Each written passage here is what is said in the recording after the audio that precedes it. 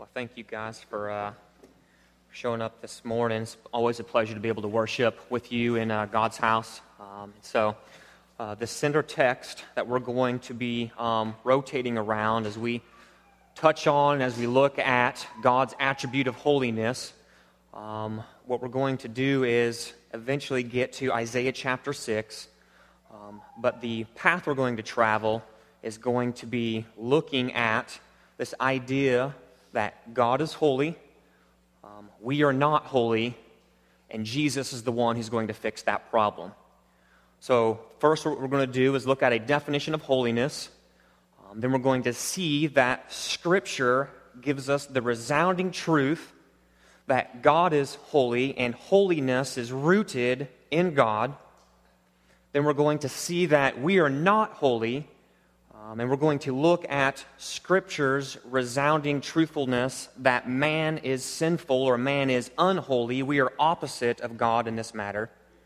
And that presents for us the biggest problem in all of Scripture, but that Jesus Christ is the one who comes and fixes that problem by expressing the full holiness of God at the cross. So, if you'll remember and cast your mind's eye backward, we've been looking at the God is series for a while. And where we're at now is we're right in the midst of what would normally be called, or is usually called, God's moral attributes. Things like God's goodness, God's love, God's mercy, His grace, and His patience. And what I want to do is sort of just quickly highlight these attributes, these moral attributes, as we're working our way through them, because the wrong way to think about them is these are just sort of some attributes that are just free-floating and just out there. They are part of who God is. God is magnified or highlighted in some way, in some shape, in some form as we look at these various attributes. And they all intermingle and they all work together. So a couple of weeks ago, we looked at God is good, and we defined it like this. The goodness of God means that God is the final standard of good, and all that God is and does is worthy of approval. So it was highlighted that God is the fountain of all good, and everything that God thinks, everything that He says, everything that He does is good.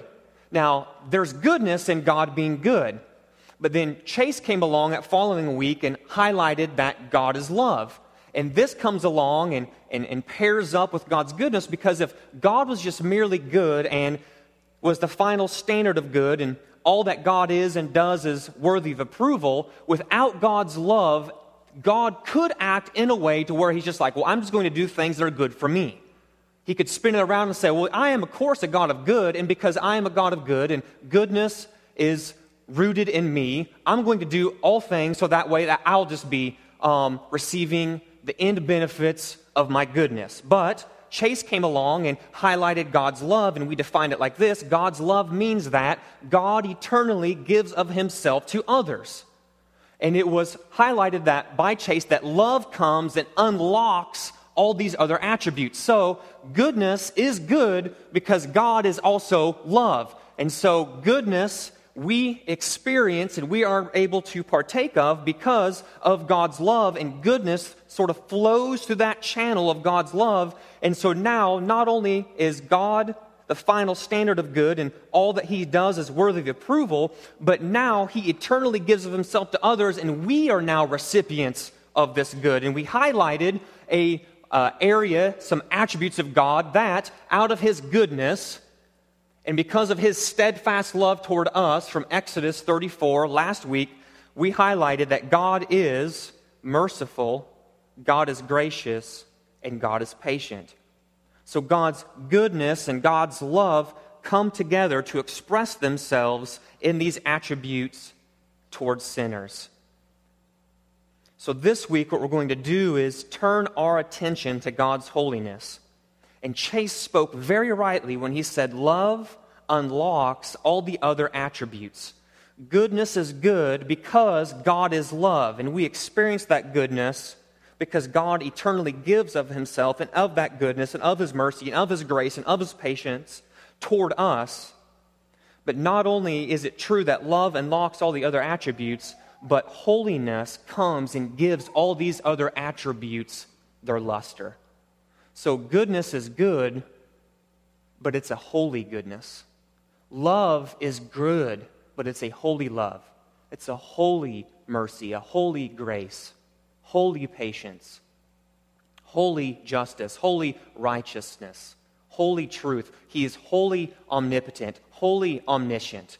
This holiness bleeds itself out and touches on all the other attributes and makes them shine and gives them their luster. So what we're going to do is first we're going to start off by looking at and giving a definition so that we can hang some of these following thoughts on, and we're going to give this definition of holiness. And it looks like this. God's holiness means that God is separated from sin and devoted to seeking His own honor. God's holiness means that He is separated from sin and He is devoted to seeking His own honor. So when you look at this definition, it really breaks down into two different ways. There is a very relational quality to this definition. And when we say there's a relational quality to it, what we mean is this. God is constantly relating and interacting with His creation. He is constantly speaking to it, moving within it, orchestrating sovereignly all things for His glory, for His fame, because He is good, because He is love. But there is a relational aspect to God's holiness where when we looked at the definition, it says that God is separated from sin. Because God is holy, He cannot relate to some things. And the one thing that He cannot relate to is sin.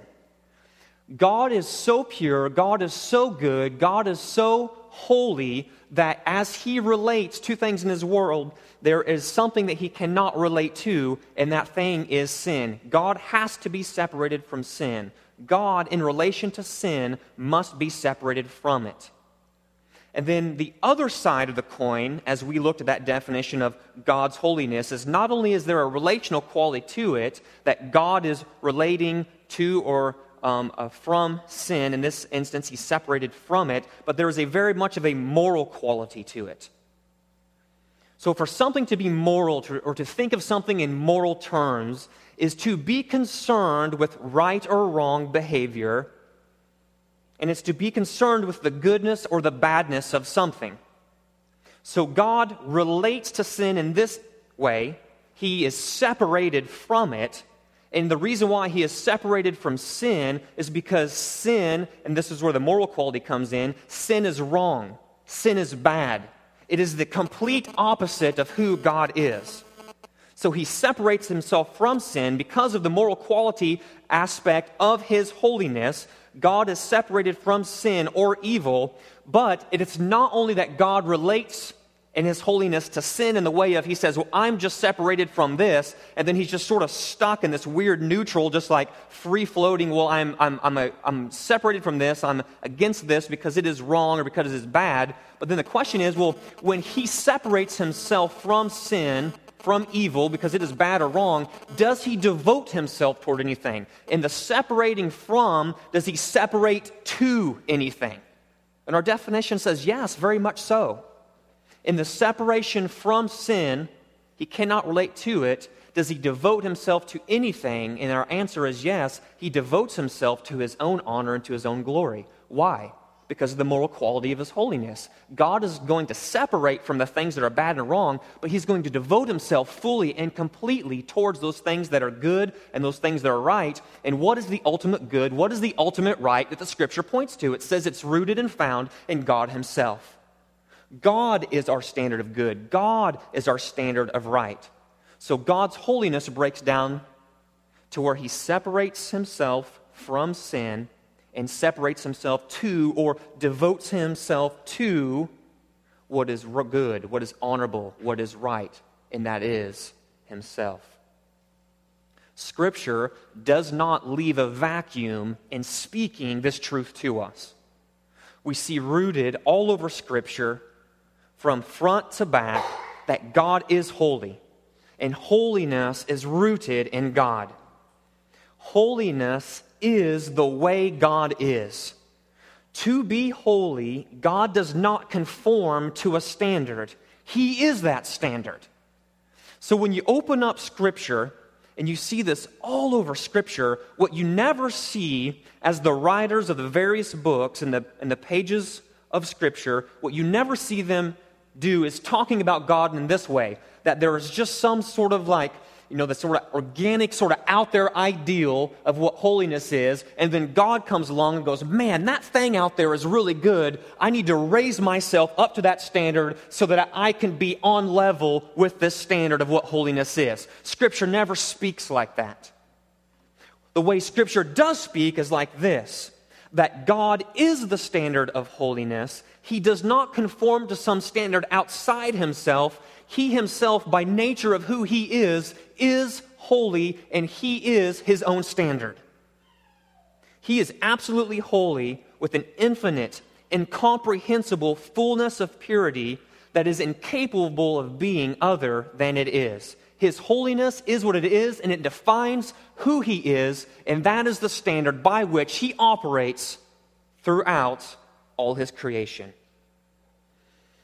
In Scripture, you see that God is called the Holy One of Israel, and his name is identified with holiness.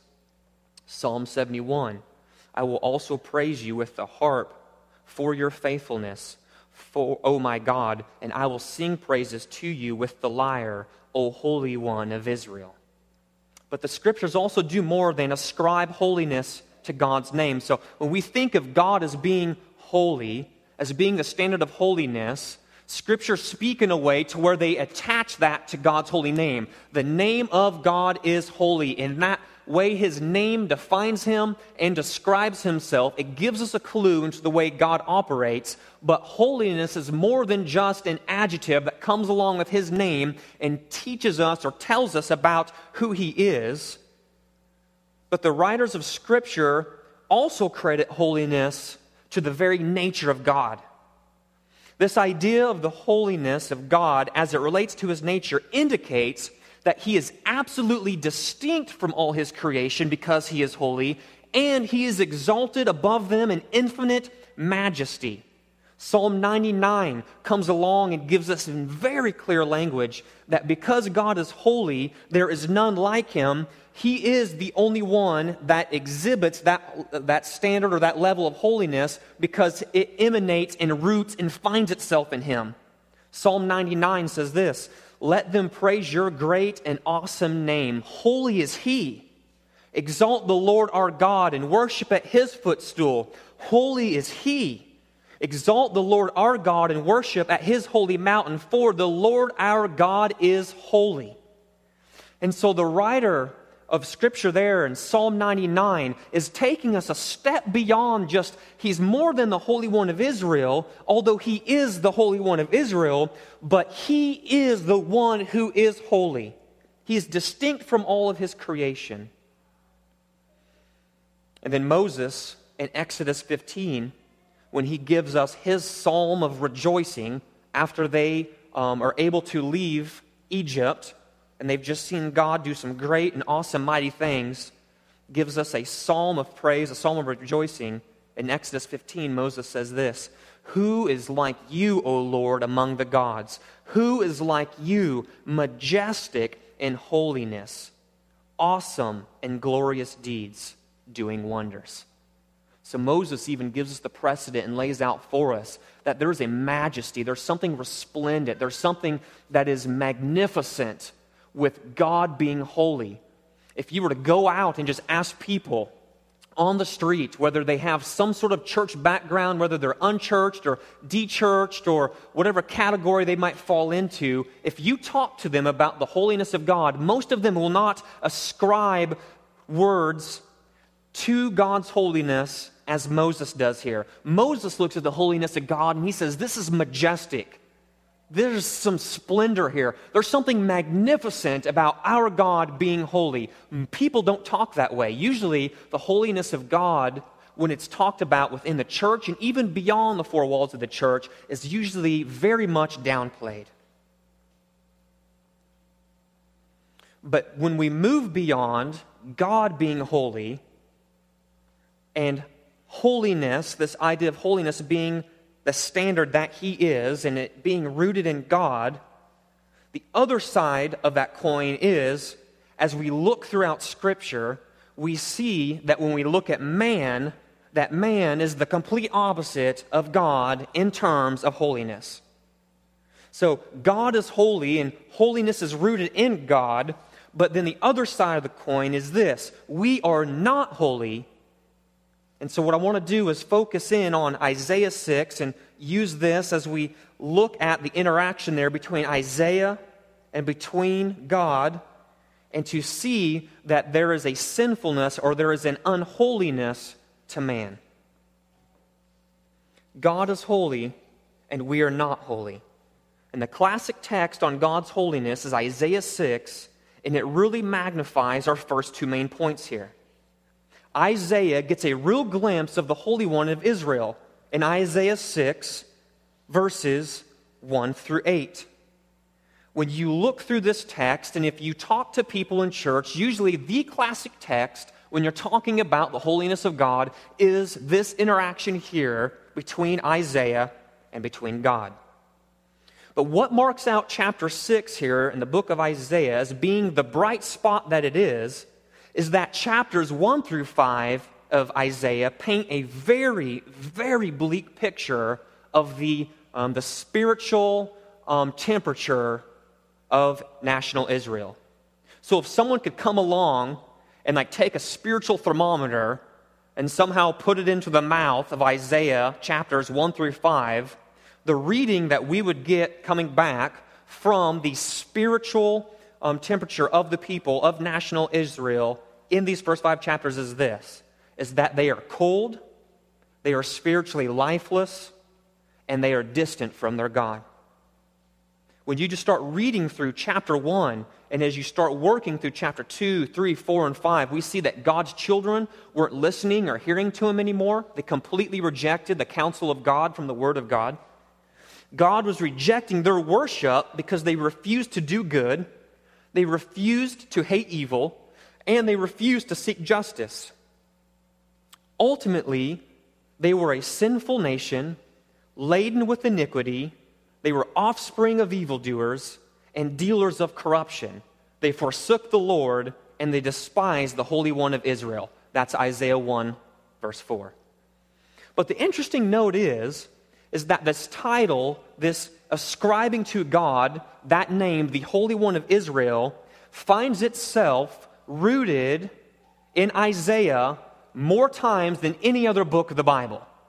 And when you step back and go, well, I know what's going to happen here in Isaiah chapter 6, and then we go, well, no wonder. The guy who had the encounter with God, seeing the hem of his robe fill the temple was shaking. Isaiah is calling down cursings on himself because he's finally seen the full, majestic holiness of God. It's no wonder that he ascribes to God this phrase, this title, the Holy One of Israel. Yet here's the interesting thing. My guess is if we could do what Brian and Scott did here, if we could somehow pull Isaiah up, sit him down, stick a microphone in his face, and ask him, before you had your encounter with Isaiah, before you had your encounter with God in chapter 6, would you have ascribed holiness to God? And I can guarantee you, he would have said yes. Isaiah would have been linked and counted among the people in Isaiah chapter 1, 2, 3, 4, and 5. This was the warp and woof of what he was living in. This was sort of the day in and the day out of the spiritual temperature of the people of Israel. So, even though we would have said, Isaiah, do you believe that God is holy? Before he has his encounter in Isaiah chapter 6, he would have answered yes. And even though this is true, God knew that Isaiah still needed to have this awesome vision of the Lord. Isaiah would have been grouped in with the people who were not holy. Instead of being separated from sin and devoted to God, the people of Israel, including Isaiah himself, were actually devoted to sin and separated from God.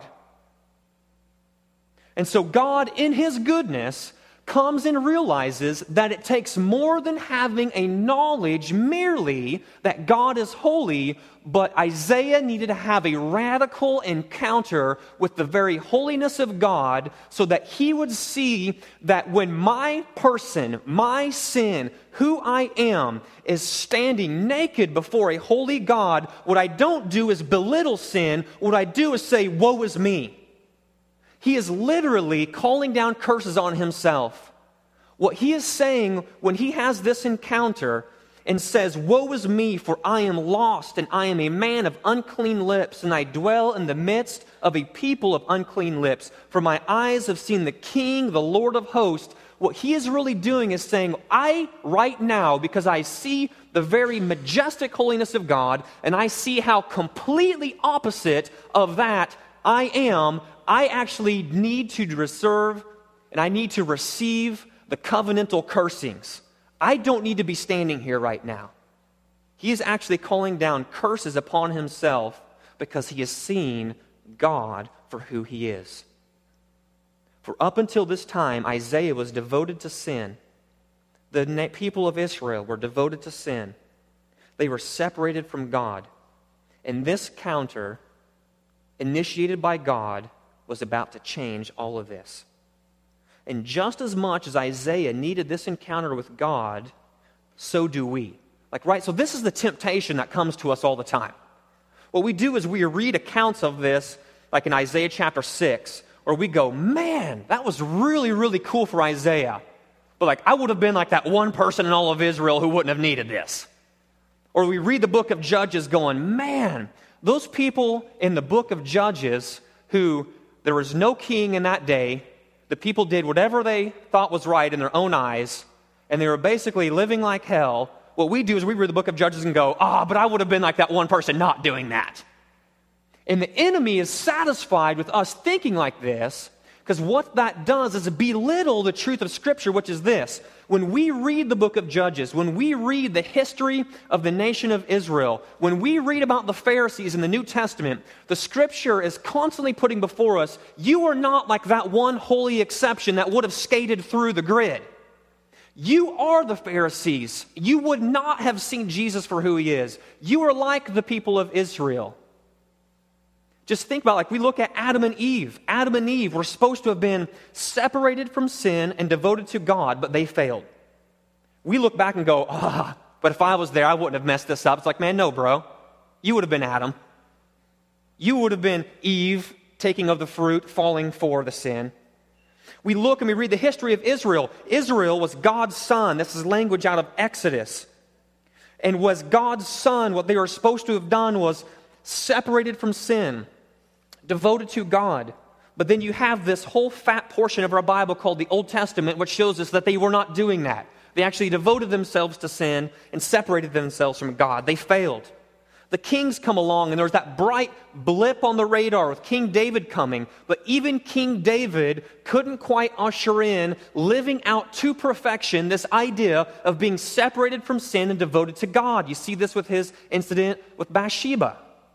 So over and over again, we have these people who sort of show up on the radar of Scripture.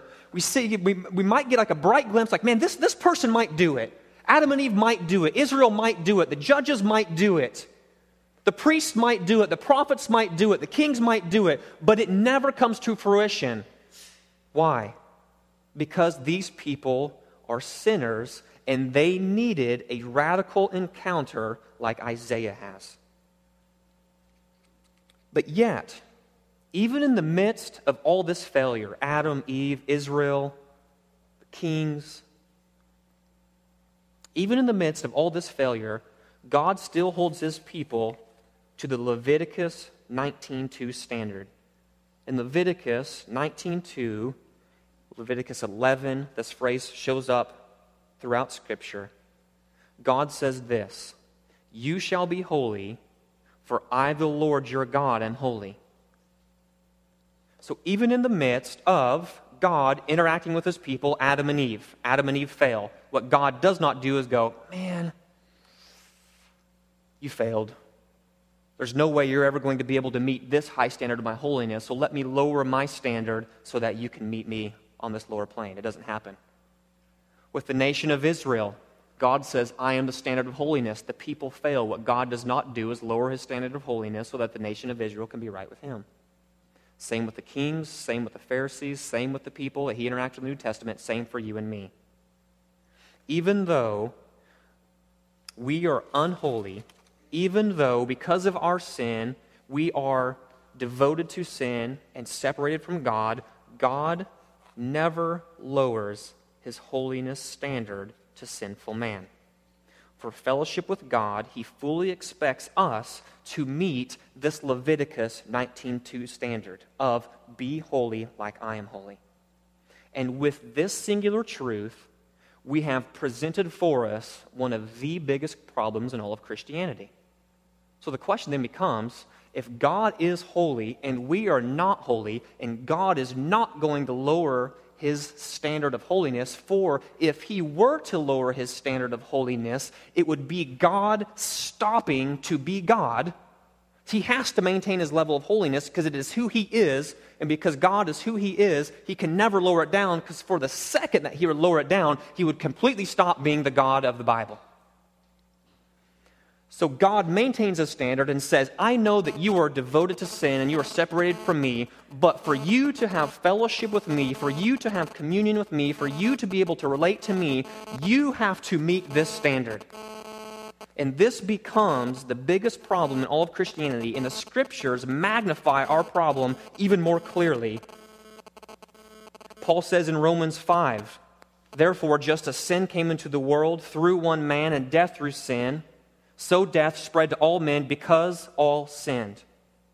King David in Psalm 51 says, behold, I was brought forth in iniquity, and in sin did my mother conceive me. Left to our own devices, we plunge headlong into our own sin nature, and we love to perform what we do best. We devote ourselves to sin, thereby separating ourselves from God.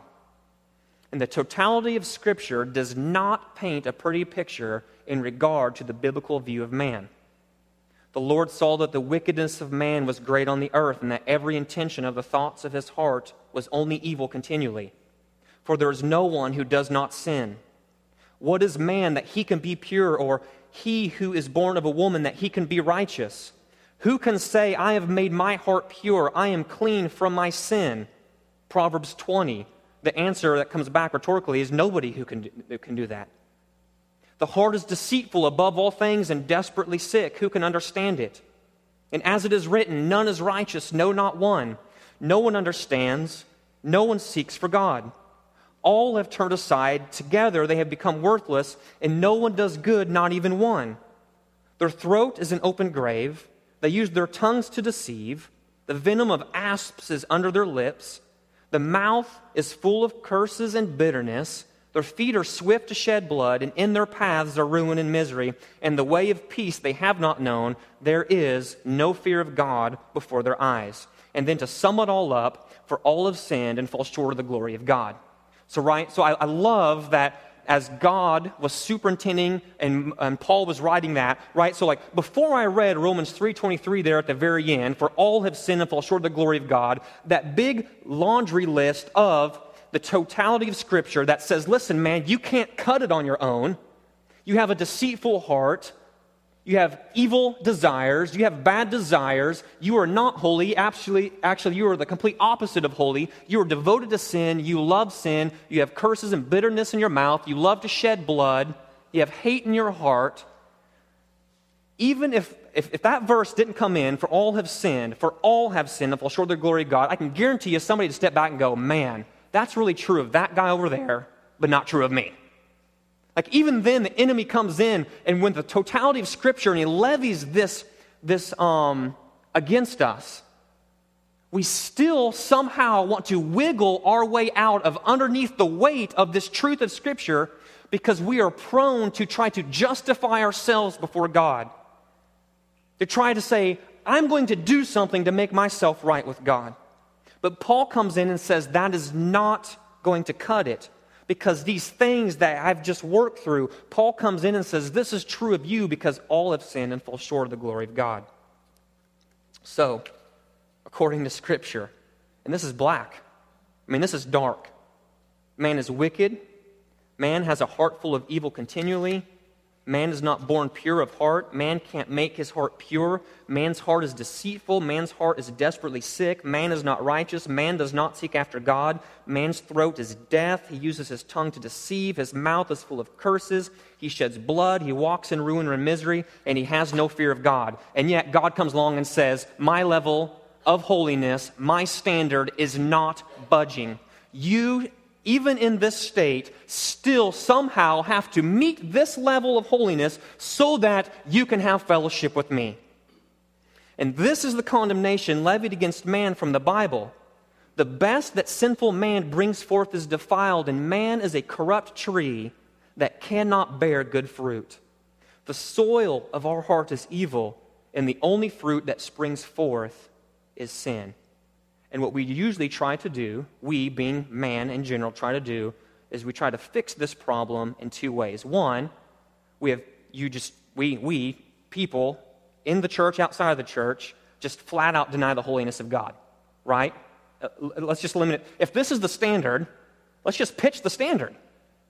Because once we pitch the standard, then there is no other standard that is objectively true over me, and so then I can just do whatever I want to do. Why? Because then when we pitch the objective, truthful standard of God, who says, if you want to have relationship with me, to commune with me, you have to meet the standard. If we throw that away, then we can make our own standard and go, okay, yeah, I might have done a couple doozies in my life, but in general, I'm good. And so when we set up that standard as ourselves and pitch God, then what we do is we make ourselves right with ourselves, and then we become very happy with ourselves. So that's one way that man tries to fix the problem. He says, standard too high, don't like what it says, pitch it. And as soon as I pitch it, then I'm good, because now I can do whatever I want, because there's no other holy God trying to tell me how to live my life. That worldview is rampant everywhere. All you have to do is open your mouth and talk to anybody in the places where you work, and you'll see that that worldview is imbibed readily. Or the other way we try to fix this problem is what we'll do is go, okay, so God is holy, and I can't deny that. I see this in Scripture. But what we do is go, even though God's standard of holiness is so high, I don't want to be unscriptural, for goodness sake. I want to still call God holy, so what we do is we diminish His holiness. And as we diminish the holiness of God, what we do is say, okay, as soon as this goes down and this goes low, then what I can do is now all of a sudden get away with some sin in my life. Right? So if the standard is no longer this high, it comes down low, what we might do is go, okay, man, yeah, some big ones. So I probably shouldn't murder anybody. I probably shouldn't go and commit adultery. But if I am just full of backbiting, if I'm not full of love, if I'm not full of grace, if I don't exhibit patience toward my wife, sort of like these acceptable sins, what we do is go, well, it's not a big deal, right? God, you're cool with this, right? And lowering, like, God, your holiness isn't here, it's here. And if it's down here, right, there's some big things that we probably shouldn't do, but all these little things, like, we'll be okay with that. And so we diminish the holiness of God, because if God isn't too holy, well, then some of my sins just aren't too bad. And this becomes a form of self-justification, and at its root is just Christless. It's Christless. In the diminishing of the holiness of God, so that we can somehow say, I want God to be not too holy enough that will stop me from actually committing murder or doing something, but not so holy to where, I can be that guy at work who cheats, or that guy at work who's backbiting, or that guy at work who likes to tell lies so he can get some more money for himself or whatever. When we do that, what we're trying to do is justify ourselves before God, because we don't want God's holiness to conform us to Himself. What we want God to do is to conform Himself to us so that we can continue doing what we want to do.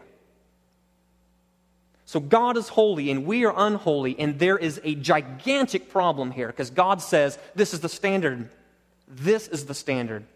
So then the question has to become, if you're talking to anybody about Jesus, and as you highlight these two categories, what is the answer? What bridges the gap? What comes along and enables us to be right with God and to be able to meet that standard, and is this, that Jesus is the one who fixes the problem. Jesus is the one who fixes the problem. God's holiness is fully expressed at the cross. The cross, the gospel of the cross, the good news of the cross, and the Christ who is crucified on it is the good news that comes along and says, yes, John, you can never meet this standard, but there is one who has met the standard. There is one who came and who was pinned on the tree, and through the shedding of his blood, you can now meet the standard. Why? Because Jesus Christ met that standard. Jesus Christ was perfectly pure, perfectly holy, perfectly righteous. He is the one who is the better Adam. He never failed like Adam failed. He never failed like Israel failed. He never failed like the prophets failed. He never failed like the kings failed. He never failed like you and I fail. Jesus Christ is the one who comes and succeeds in every single way.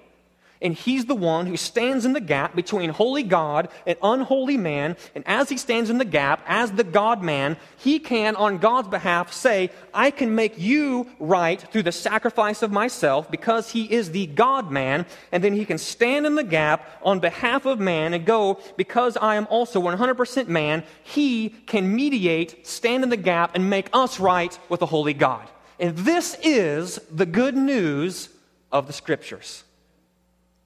This is the great exchange. The pure Jesus for impure man. Holy God for unholy man. For Christ also suffered once for sins, the righteous for the unrighteous. Why? So that he might bring us to God.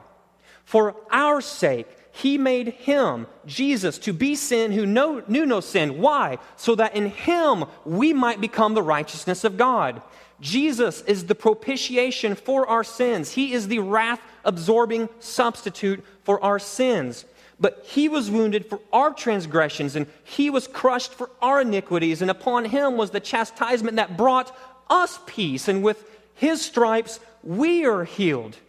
By his wounds you have been healed. Christ redeemed us from the curse of the law by becoming a curse for us. For it is written, cursed is everyone who is hanged on a tree. When Jesus Christ was pinned to the cross, and God's wrath for all sin, past, present, and future, was poured out on him, he is the one who stands in the gap, the mediator between God and men, the man, Christ Jesus. And the Scriptures hold that truth up, and like a shining beacon, it goes forth and says, you have a problem. I have a problem. It's that I am not holy, and there's nothing that you or I can do to make myself right. And all of Scripture funnels like a laser through history to Jesus, to Jesus, to Jesus, and it points to the cross and says, the big problem of all Scripture funnels and roots itself on the cross and the shed blood, the perfect sacrifice once and for all. And that is the good news. This is the gospel of the cross, the good news of the cross.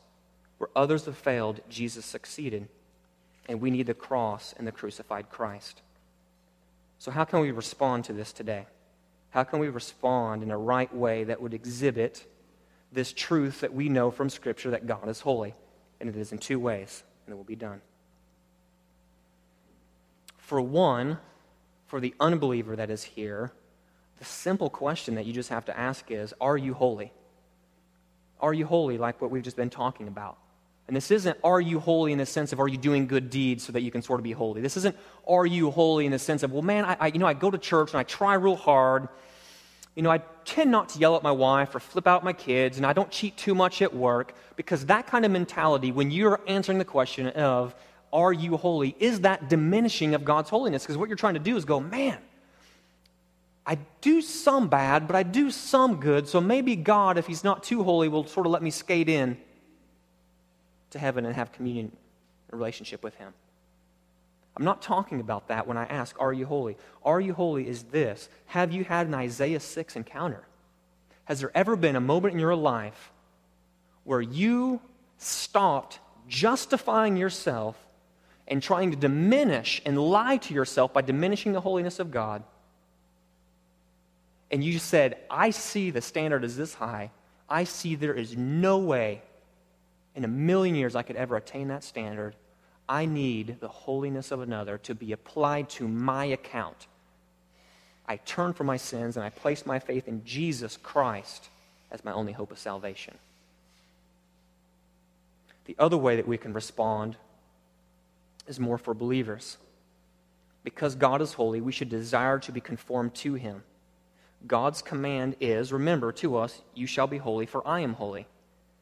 But the good news is that Peter comes along in 1 Peter chapter 1, and he teaches us something by taking that exact phrase from Leviticus and applying it to New Testament believers. God's command is, you shall be holy, for I am holy. The gospel of the cross frees us. So when you flip over to 1 Peter 1, Peter says these things. Blessed be the God and Father of our Lord Jesus Christ. According to His great mercy, He has caused us to be born again to a living hope through the resurrection of Jesus Christ from the dead, to an inheritance that is imperishable, undefiled, and unfading, kept in heaven for you. Therefore, since this is true, since we have our God and Father, our Lord Jesus Christ, who according to His great mercy has caused us to be born again to a living hope. How? Through the resurrection of Jesus Christ from the dead. So Peter's pointing us to the cross. We have a crucified Christ who was crucified on the cross, but He was buried, but He burst forth. He's been resurrected. He defeated Satan. He defeated sin. He defeated death. Therefore, since these are true, verse 13, prepare your minds for action, and being sober-minded. And he gives us this thought. Set your hope fully on the grace that will be brought to you at the revelation of Jesus Christ. As obedient children, do not be conformed to the passions of your former ignorance, but as He who called you is holy, you also be holy in all your conduct, since it is written, you shall be holy, for I am holy. Because God is holy, we should desire to be conformed to Him. And here's the good news. The gospel of the cross actually frees you to be able to do that. And this is the good news. Because it's no longer just a guy like me standing up in front of you saying, hey, the standard's here, you better strive really hard so you can meet that standard. The good news is Jesus steps on the scene and says, listen, I have accomplished everything on that cross. I have caused you to be born again to a living hope. And so what He comes along and says in verse 13 is this. Listen, there's a day coming when the full-blown magnificence of Jesus Christ is going to be revealed. And that grace that we have received now in bringing us to salvation will be full and will be complete in that day. So what we ought to do is fully lean and fully rest and fully set our hopes on that coming day, that this little bit of grace that I've got now that brought me to salvation will be full and will be complete on that day of revelation, that day when Jesus Christ is shown to be the magnificent, holy God that He is. And so since Peter is coming along and saying, set your hope on this future day, realize the grace that you have tasted now that's brought you to salvation and equips you and is going to become complete on that day, it actually equips you now on this day to be conformed not to the passions of your former ignorance, but it actually equips you now to be holy in all your conduct. Why? Because He is holy and we are to be holy. So it's no longer, man, I've got to strive really hard. But our future hope that the grace we've tasted now actually comes back and equips us in the present to go forward and go, man, I can step forward by the grace of God now because the cross has freed me not to live for myself but to live a holy life. I can live out a life of holy conduct, not leaning and resting on myself, but leaning and pressing hard, going, man, there's a future day that's coming for me, a future hope. And the future hope and the goodness that is going to be all that is actually informs my present, and the grace that I've tasted now will be made complete there, so that grace I'm tasting now just equips me to step forward, to step forward, to step forward. So tomorrow when you go to work, it could be a simple prayer like this. God, help me to realize that because I have a future hope secured in you, because you are the one who secured me, that grace that I'm going to taste in its full completeness, then I actually have I've tasted of that now. God, help me tomorrow by your grace, to live a life of holy conduct. To not diminish you in any way, but to realize that there is a standard that you have set, and I can now, with freedom and with joy in my heart, strive for that standard. It's not a new law. You're going to stumble, you're going to fall, you're going to fail. We all do. But what you do is you can go, I've stumbled, I've fallen, I have failed. God help me. And God comes along and He helps you, and He gives you grace new for that day. And you step up and you truck. You go forward. God help me. Give me the grace to live holy today. Give me the grace to live holy today. Not because of anything on my own, all because of Jesus Christ. And you're going to stumble, you're going to fall, but then what you do is go, by the grace of God, I'm so thankful that I'm justified by Jesus Christ and not by my works. I root myself in Jesus. You stand up and go, God, give me the grace to go forward. And that is how we progress in holiness. That is how we progress in holiness. So here's what we're going to do. I'm going to pray for us. And as we're praying, we're going to go into our time of communion. If you are a believer, this is a beautiful way to come forward and to confess a heart of gratitude, saying, I'm so thankful that Christ's body was broken and His blood was shed on my behalf. If you are a Christian and you are here today, we welcome you to the table to come and celebrate communion with us.